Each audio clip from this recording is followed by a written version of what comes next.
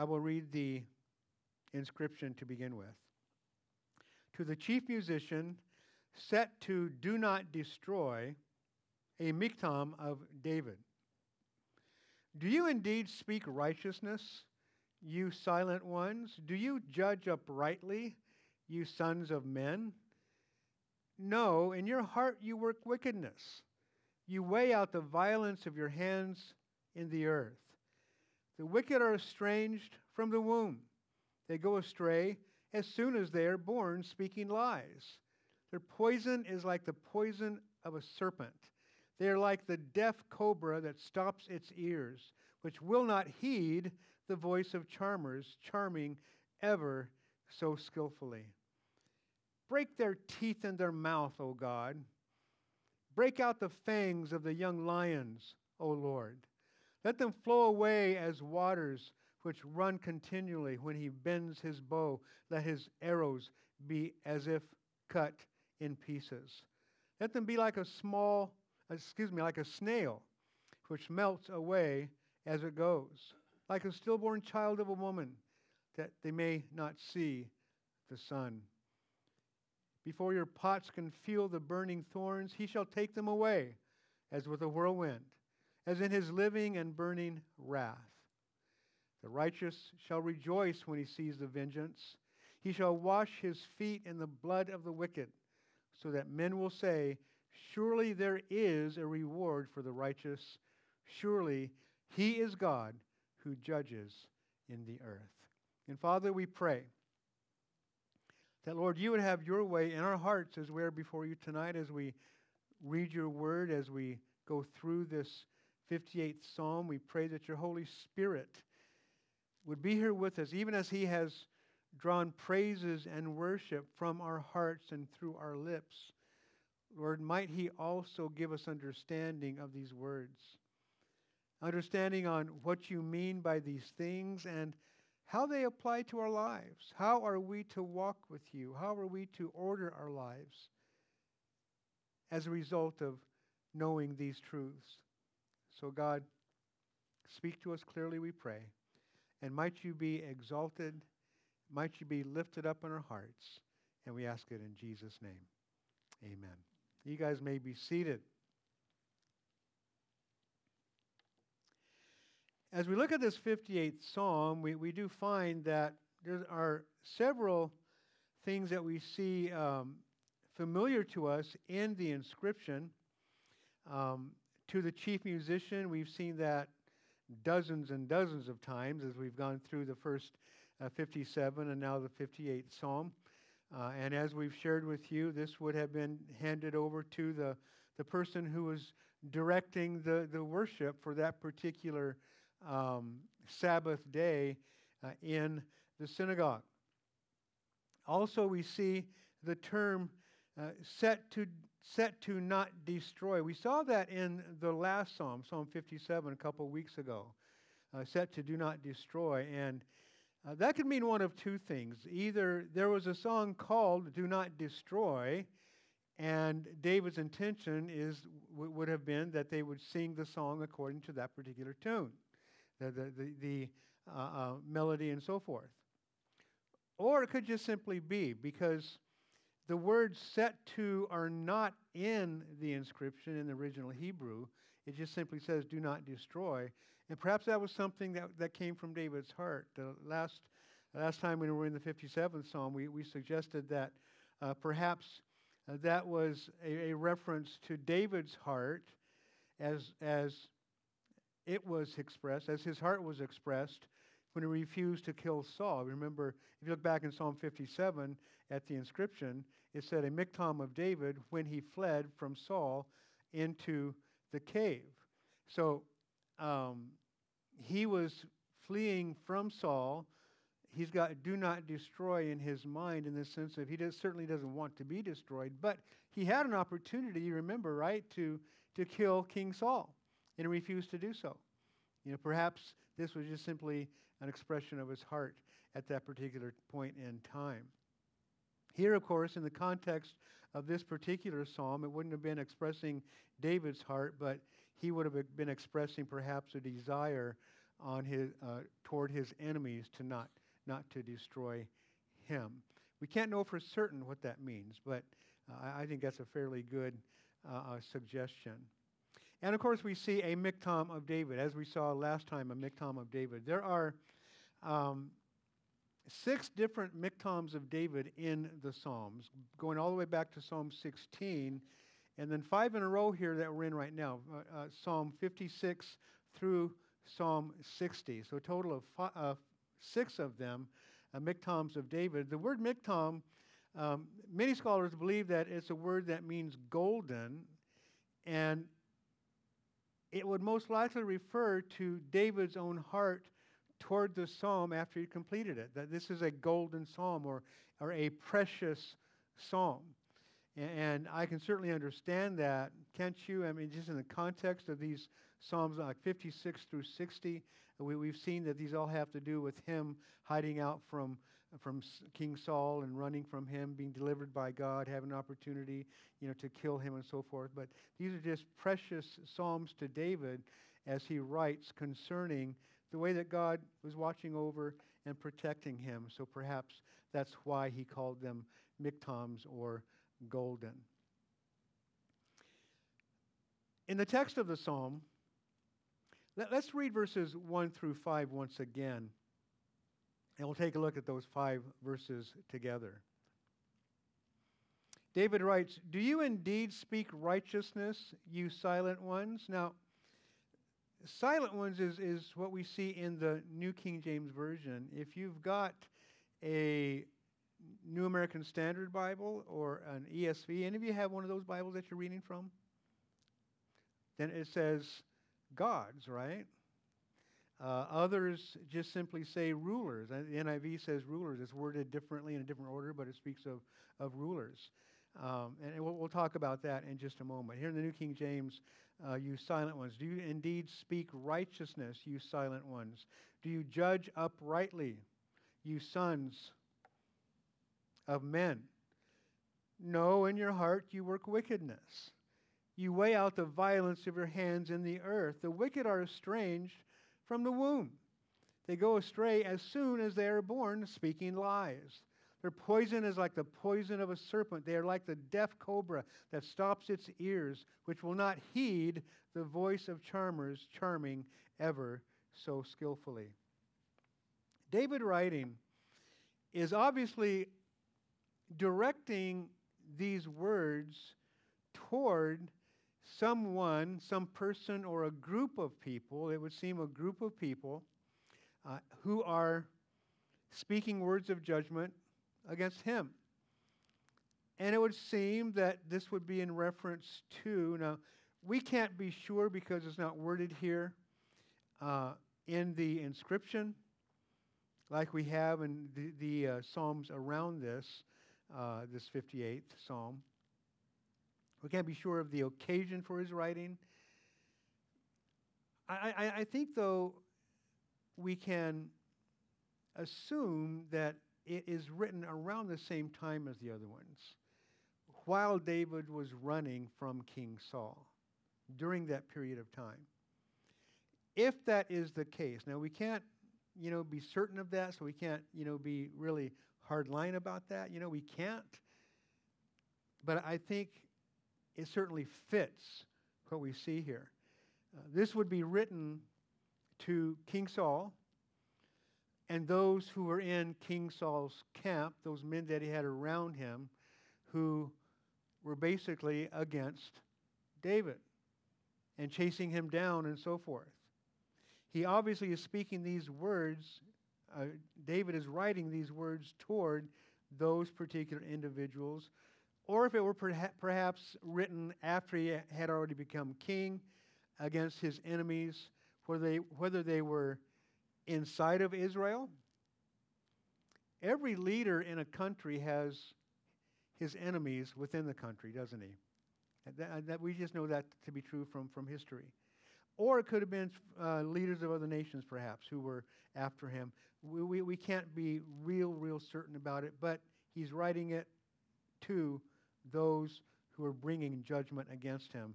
Because he says, do you indeed speak righteousness, you silent ones?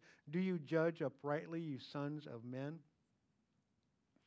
I mentioned to you that other translations say the words, rather than silent ones, or you silent ones, you gods, rulers, judges might be one word that could be used.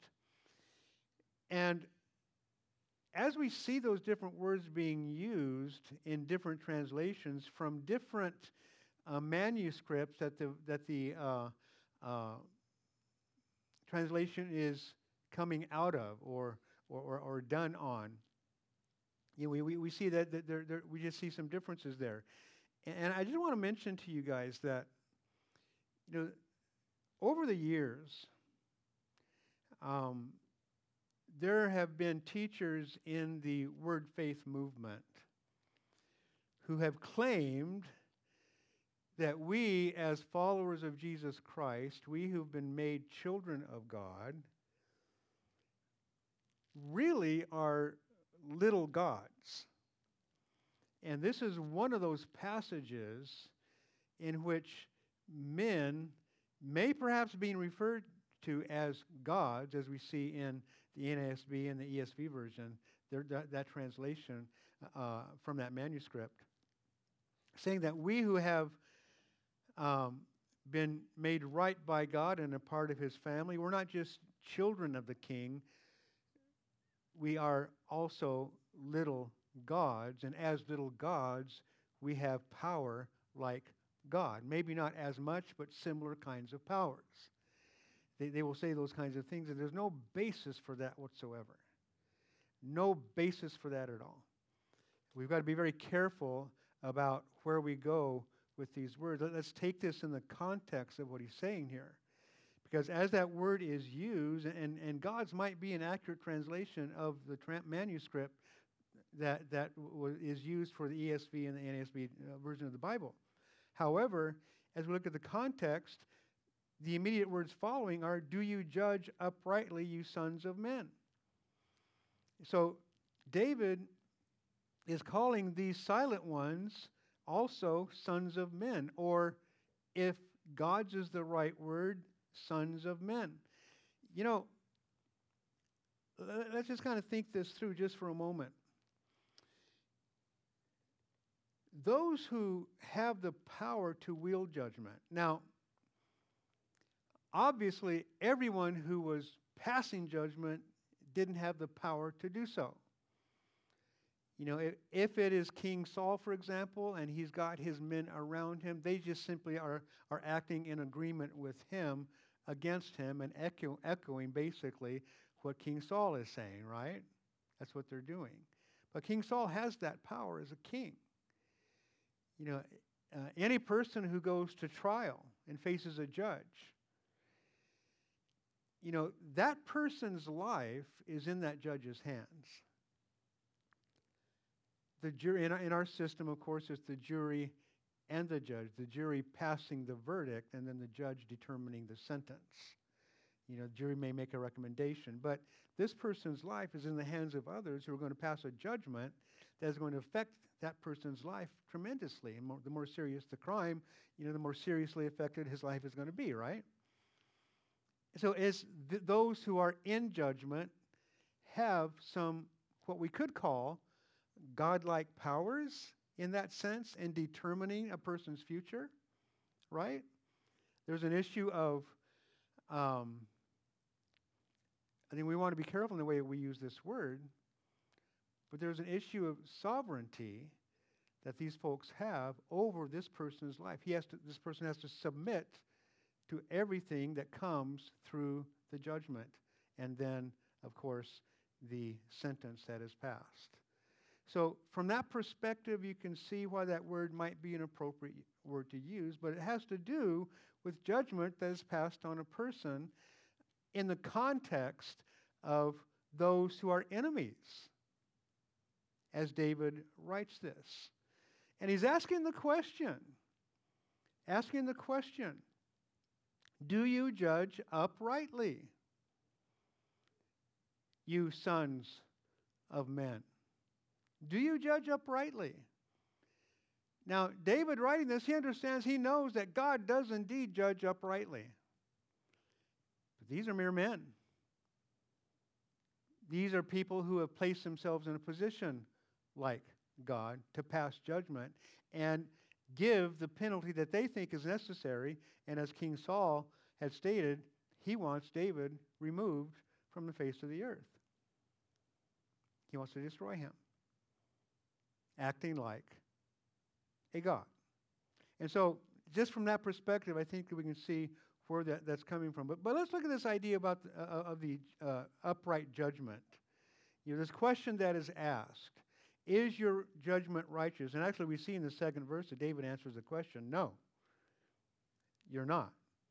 But do you judge uprightly? We see that Jesus, speaking in John chapter 7, he's speaking to the Jewish leaders. And in John 7, beginning in verse 21 through verse 24, Jesus answered and said to them, I did one work, and you all marvel. Moses, therefore, gave you circumcision, not that it is from Moses, but from the fathers, Abraham specifically. And you circumcise a man on the Sabbath. If a man receives circumcision on the Sabbath so that the law of Moses should not be broken, because the law of Moses said on the eighth day a baby boy is to be circumcised.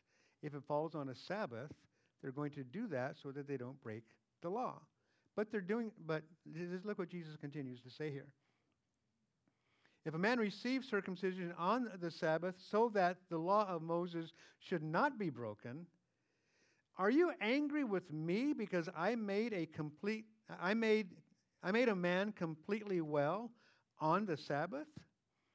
Do not judge according to appearance, but judge with righteous judgment. There's more to it than meets the eye. We're not to judge according to appearance.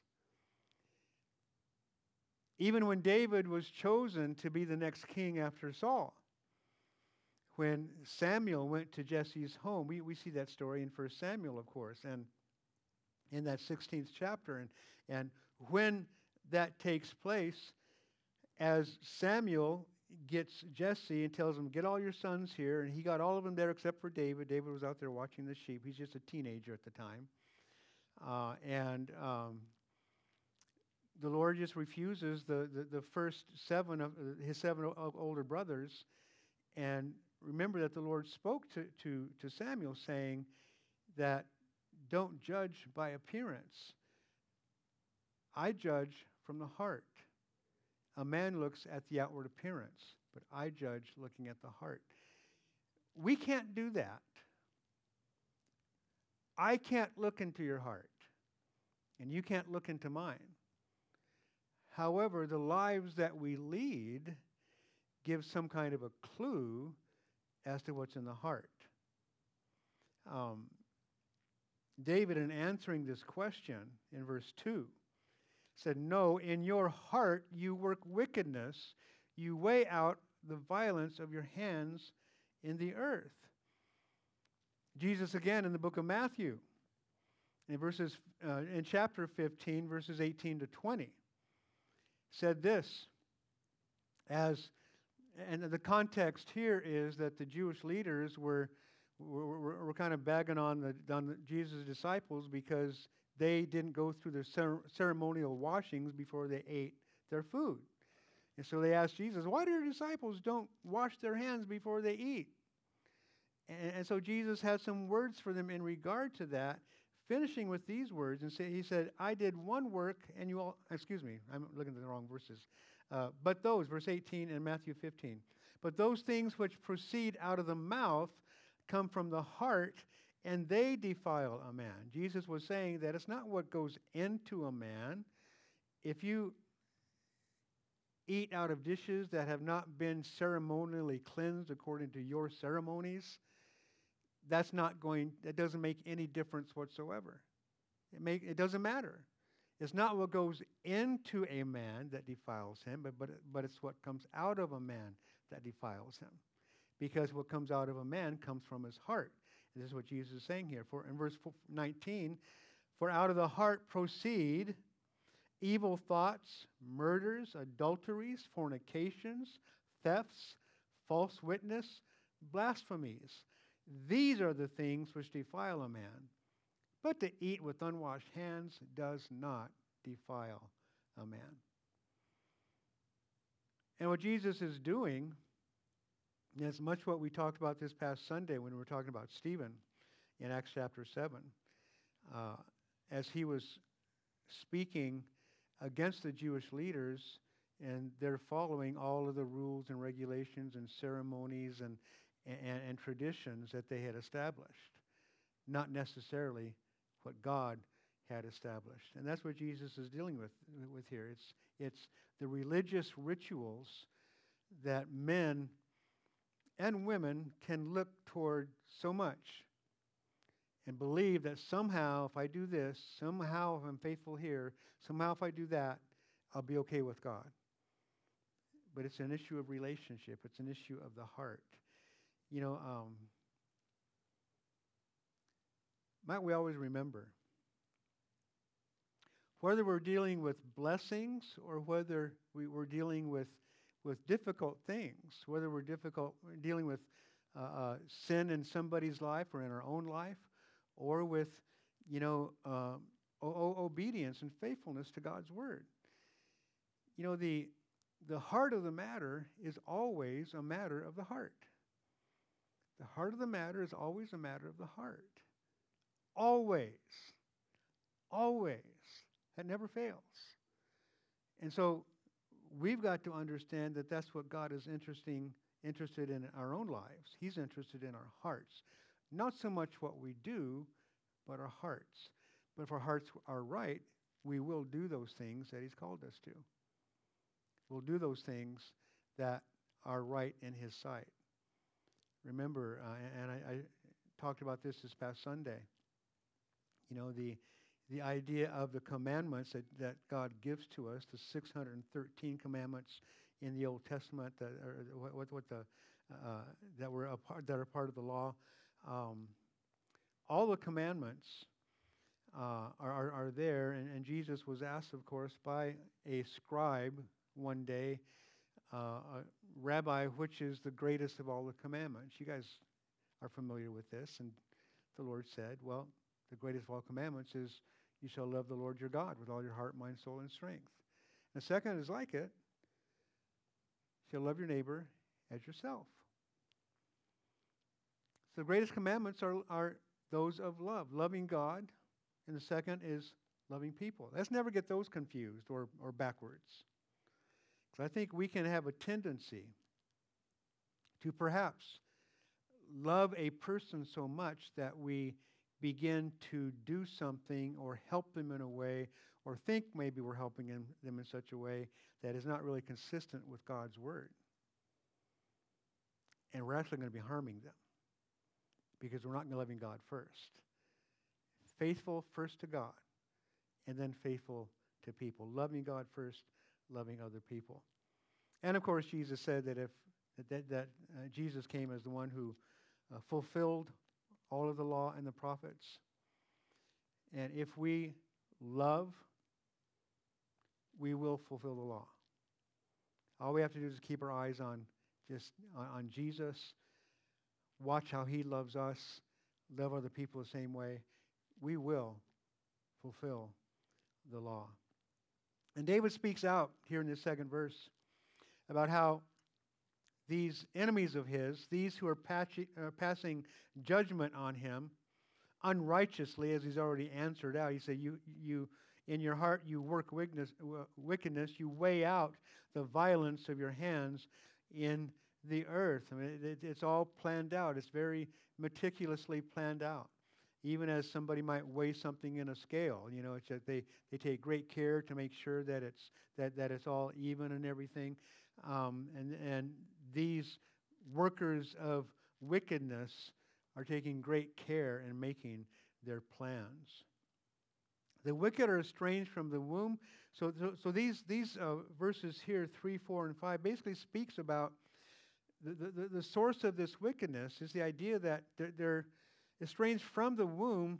I mean, from the point of birth, as the second line says, as soon as they are born, they go astray speaking lies. They're estranged from truth, estranged from God from the get-go, from the moment of birth. That's basically what he's saying. And this really speaks to us in regard to the reality of the sin nature that we were born with. The sin nature that we're born with. Paul writes to the Ephesians in Ephesians chapter 2, verse 3, among whom also we all once conducted ourselves in the lusts of our flesh, fulfilling the desires of the flesh and of the mind, and were by nature children of wrath, just as the others. Now, when we talk about the wrath of God and the judgment of God, and this is what we see here in this psalm, don't we? As David points out these workers of wickedness, he basically cries out to God in verses 6 through 9 that he would destroy them, that he would bring his vengeance upon them. And then verses 10 and 11, the reward of the righteous is seen. But the idea of the wrath of God, the reality that judgment is going to be poured out at some point in time. And as we consider the truths in the Scripture, isn't it true, isn't it right that basically any person who is going to endure the wrath of God, it's just kind of like, that's the most natural thing in the world. Because by nature, we all really are children of wrath. Born with a sin nature and deserving to receive the wrath of God. But then we see in the beginning of verse 4 in Ephesians chapter 2, after Paul writes, and we're by nature children of wrath just as the others, but God. But God, who is rich in mercy because of the great love with which he's loved us. Because of that mercy and his love, Jesus came. Romans 5:8 tells us that we see the love of God demonstrated. The love of God is demonstrated toward us in that while we were yet sinners, while we were still sinners, Christ died for us. It's only because of Jesus that we don't have to experience the most natural thing in the world, and that's the being judged for our own sinfulness. Jesus took that for us, right? He's called us to see that, to understand who he is, what he did, understand who we are, what we have done, what we are, and we have placed our faith and our trust in him. He says that the poison of these judgments is like the poison of a serpent. Now, David had spoken in verse 3 about speaking lies. So he's referring to, words that are spoken. He's referring to the tongue, right? Their poison is like the poison of a serpent. James 3:8 tells us that no man can tame the tongue. It is an unruly evil full of deadly poison. That's what we see in the tongue. That's what we all have to deal with. That's why we say things that sometimes that we shouldn't say. And often we'll say, when we say something we shouldn't say in the heat of a moment in an argument with a friend, perhaps a spouse, perhaps a sibling, a brother or sister in the Lord, whatever it may be. And it's getting kind of hot. And we say something that is just really, really mean and cruel. And then we'll stop and say, when it's all over with, and you think about it, you come back and say, I really didn't mean to say that. That's what we'll say. I would beg to differ. I think what is meant when we say, I didn't really mean to say that, is like, I had lost control of myself, and I normally wouldn't have allowed myself to say that. That's really what it is, because it came from the heart. When it was said, we meant every word of it. And then we're sorry that we said it, and then we go and say that. But it's like just realizing this is who I am apart from Christ, right? This is who I am apart from his help. And so the idea of receiving that wrath, and the idea also of this tongue that can't be tamed, James speaks of that. Also speaking of the idea of this deaf cobra that stops its ear, which will not heed the voice of charmers, charming ever so skillfully. Anyone of you ever seen one of those, like, anywhere? I mean, some kind of a performance, maybe a circus or something like that. Anyone seen a charmer with a cobra coming out of the basket? How many have? A few of you have. Yeah, I visited India a number of years ago and saw that. I mean, they're on the sidewalk there. I mean, everywhere, and they got these snakes and these woven baskets, and they'll charm the snake, come out, and it's trippy. It really is. Thinking, I mean, if this snake, was really thinking according to what his nature is, he would be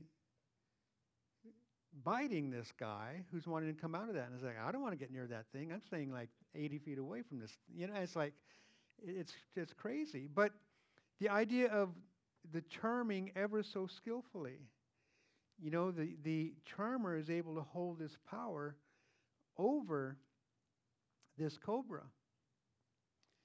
And really what David is liking that too is the power that the Lord has over us by his Spirit and through his word. But if we won't listen and we don't take heed, we stop our ears like this cobra that is in this example. We're not going to be charmed by God, and we're just going to do our own thing and act according to our nature. Like David is speaking of this cobra. It's interesting to see those kinds of things. But the snakes just simply will not listen, not listening to the charmer, which, by the way, is its master in the context there, right? Well, we can do the same thing, can't we? Let's be careful. Verses 6 through 9. I love this. Break their teeth in their mouth, O God. Break their teeth. A man after God's own heart. You know what, guys? When we talk about David being a man after God's own heart, sometimes we misjudge what that means. We mean that he's going to be just very gentle and kind. Now those are fruit. Those are part of the fruit of the Spirit: gentleness and kindness. Definitely, they are. But David, as a warrior, is talking about his enemy who's trying to kill him.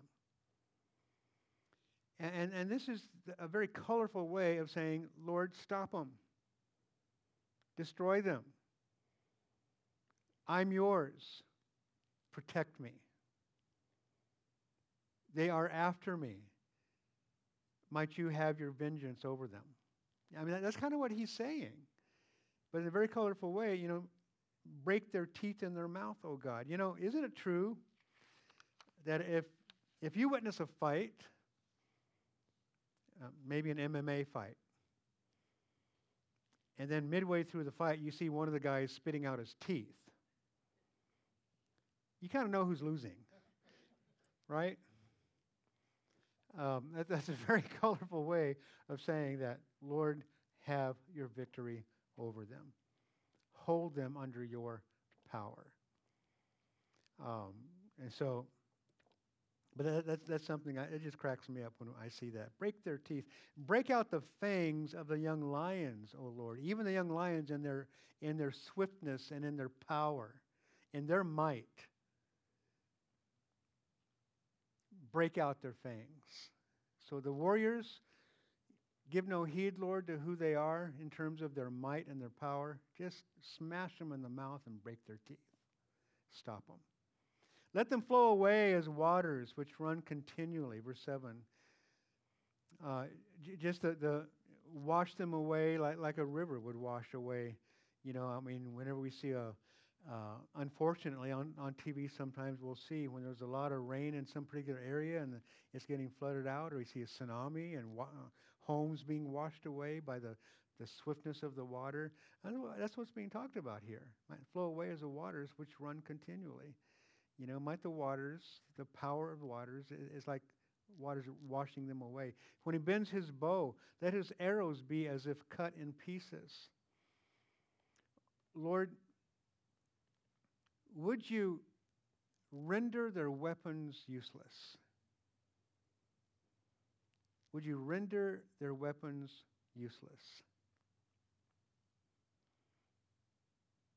In Psalm 3, which is a Psalm of David, verse 7, he says, "Arise, O Lord, save me, O my God, for you have struck all my enemies on the cheekbone. You have broken the teeth of the ungodly." And as he speaks about the weapons, this is just a prayer that David is praying. As you guys know, I've been to Africa a couple times, serving there with Pastor Wes Bentley and Far Reaching Ministries, and been able to spend some time with the chaplains of the South Sudanese Army. And they all have been in warfare. They've been in firefights. They've been on rescue missions.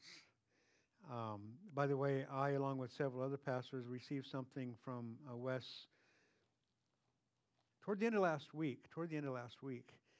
He said that Far Reaching Ministries has rescued, I think the number was 844 people out of Afghanistan since this thing happened there with Afghanistan. 844. Isn't that a blessing?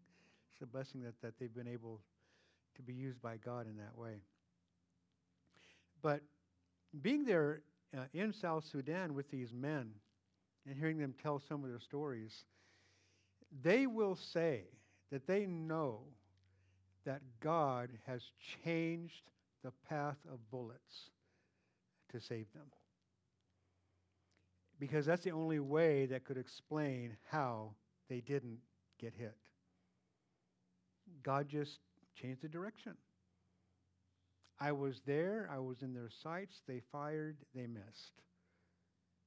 And there are too many of them. That happens too many times for that to be just simply bad marksmanship on the part of the soldiers, our enemies. They are convinced that God has changed the direction of bullets that have been fired at them. And I say that as a means of just sharing with you their faith in God. They pray their prayers. They believe He's going to protect them, and He does, even to the point some of them are sure that that's happened, changing the direction of bullets. And then we see this: let them be like a snail, which melts away as it goes, like a stillborn child of a woman, that they may not see the sun. Now, he uses a very tragic circumstance here, a woman giving birth to a child who's stillborn. But he cites about how they will not see the sun. But this idea of the snail melting away as it goes, I thought, that's interesting. Do snails actually melt? Well, they will.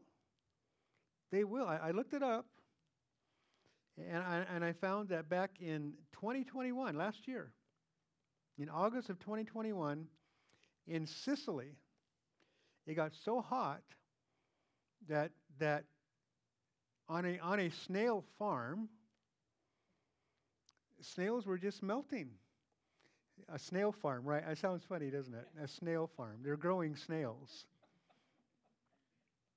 Escargot, right? I'm not sure what you say in Italian. I don't know what escargot is in Italian. Anyway, Yeah, and the owner of this farm took a little snail shell, and inside was just some hard stuff in there. The snail had melted and just got connected with the shell itself, and it got so hot. It was recorded at 124 degrees Fahrenheit in Sicily, which is the hottest temperature ever recorded in Europe.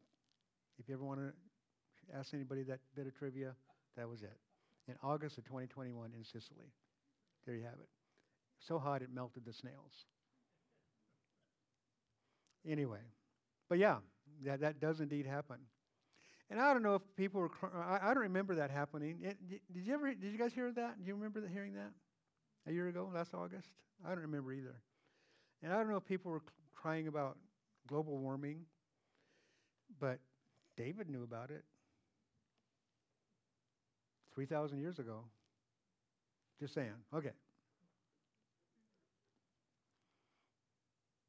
And then verse 9, before your pots can feel the burning thorns, he shall take them away as with a whirlwind, as in his living and burning wrath.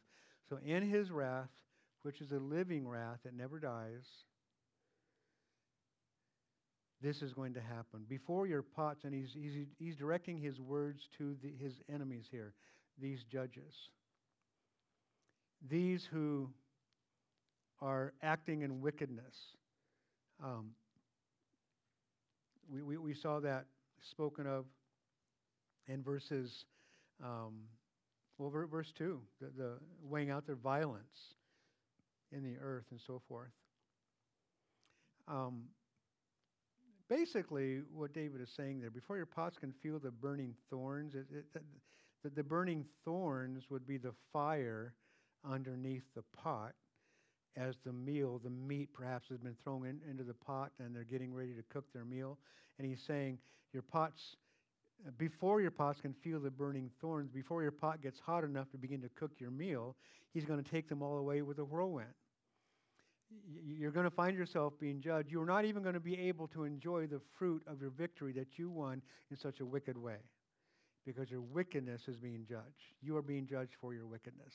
That's basically what he's saying there. The pulpit commentary said this about that. It said that the general meaning seems to be that before the wicked judges can enjoy the fruits of their wickedness, the fierce wrath of God will come upon them like a tempest and sweep both them and the produce of their villainy away.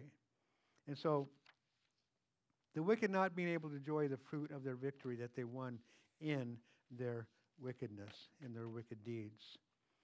Verses 10 and 11, the reward of the righteous. The righteous shall rejoice when he sees the vengeance.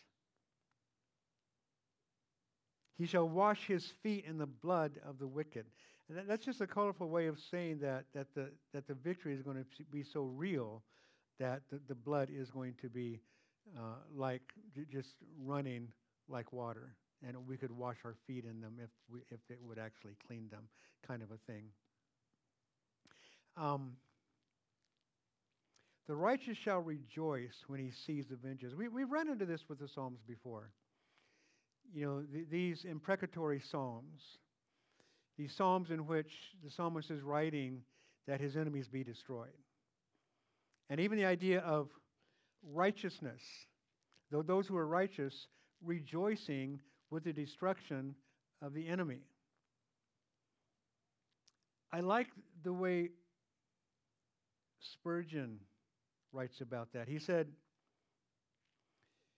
he, the righteous, who is rejoicing, will have no hand in meting out the vengeance. Neither will he rejoice in the spirit of revenge, but his righteous soul shall acquiesce in the judgments of God, and he shall rejoice to see justice triumphant. And that's right along the lines of what I've shared with you previously as we've looked at Psalms and prayers from other Psalms beforehand like this. It's not that we rejoice in the death of a wicked person. God himself doesn't even rejoice in the death of the wicked. but that they would turn from their evil ways. That's what he says. That's what he wants. Because as God knows, of course, and we know because he's taught us, that every wicked person, if that wicked person does not turn toward Jesus Christ, then that person is lost forever. God does not see that as a good thing, nor should we yet.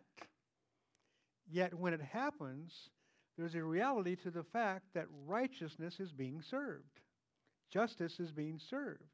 Because our God is just and because he is righteous, and when he metes out his judgment, when he destroys the wicked, it's the right thing. It is the right thing. And by the way, when that right thing takes place, we're safer. In fact, when our enemy is judged in that way, that enemy is no longer there to fight against us, we're safer. It's part of God's protection, that righteousness. So it's like two sides of the coin, right? And we want to be careful in the way that we rejoice. We can sorrow for the soul that is lost, but rejoice that righteousness and justice are being served, are winning. That's a good thing. Does that make sense to you guys? That's the way we need to approach those kinds of things. So that men will say, surely there is a reward for the righteous. Surely he is God who judges in the earth. You know, another thing that Spurgeon wrote in relation to this is that he said that we shall at the last say amen to the condemnation of the wicked and feel no disposition to question the ways of God with the impenitent, those who, of course, do not repent. Excuse me. Revelation 19, 1-5. Listen to this. This is at the end of Revelation. John, writing, says, after these things I heard a loud voice of a great multitude in heaven. Now, the 18th chapter is God having victory over the great harlot, Babylon. Okay? After these things I heard a loud voice of a great multitude in heaven saying, Alleluia! Salvation and glory and honor and power belong to the Lord our God. For true and righteous are his judgments, because he has judged the great harlot who corrupted the earth with her fornication. And he has avenged on her the blood of his servants shed by her. Again they said, Alleluia, her smoke rises up forever and ever. And the 24 elders and the 4 living creatures fell down and worshipped God who sat on the throne, saying, Amen, Alleluia. Then a voice came from the throne saying, Praise our God, all you his servants, and those who fear him, both small and great. That's how we're going. That's where we're going to be toward the end of the events of Revelation, before the new heaven and the new earth are brought to us. As we see this idea of the blood of the wicked, and the reward for the righteous. This reward for the righteous. Isaiah 3:10 says, Say to the righteous that it shall be well with them, for they shall eat the fruit of their doings. And we're going to close with Romans 6, verses 20-23. Paul writing, For when you were slaves of sin, you were free in regard to righteousness. What fruit did you have then in the things of which you are now ashamed? For the end of those things is death. But now, having been set free from sin, and having become slaves of God, you have your fruit to holiness, and the end, everlasting life. For the wages of sin is death, but the gift of God is eternal life in Christ Jesus our Lord. a great way to end, I think. We the righteous. Walking in this world where we see a lot of sin, we see a lot of wickedness, we see a lot of evil. We see a lot of things going on around us that shouldn't be, that are not the way that God intended them to be upon creation. You know, when He placed Adam and Eve in that Garden of Eden, sin wasn't something that He ordained, but He prepared for it. And because He did, we have the gift of eternal life. So might we be thankful for the gift of God.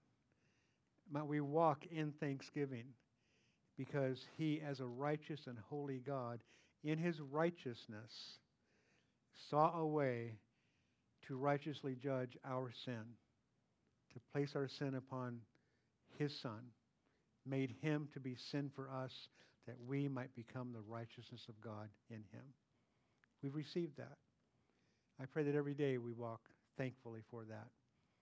And if we live lives thankfully, with hearts of gratitude, there's going to be a lot of joy coming from us.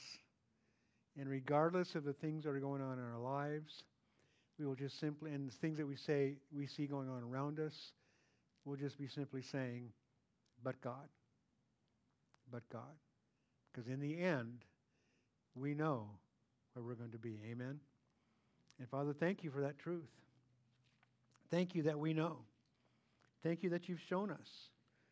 Thank You that You've won the victory through Jesus on that cross, bringing to us that gift, the gift of eternal life. Thank You, Lord, for that. Have Your way with us now, Lord, we pray. God, we pray that You would have Your hand upon us, go before us as we continue to walk with You the rest of this week, the rest of this month, the rest of this year. Really, Lord, for the rest of our lives. Thank You, Lord, for Your love and mercy. Through Jesus, our Lord and Savior. It's in His name that we pray. Amen. Amen.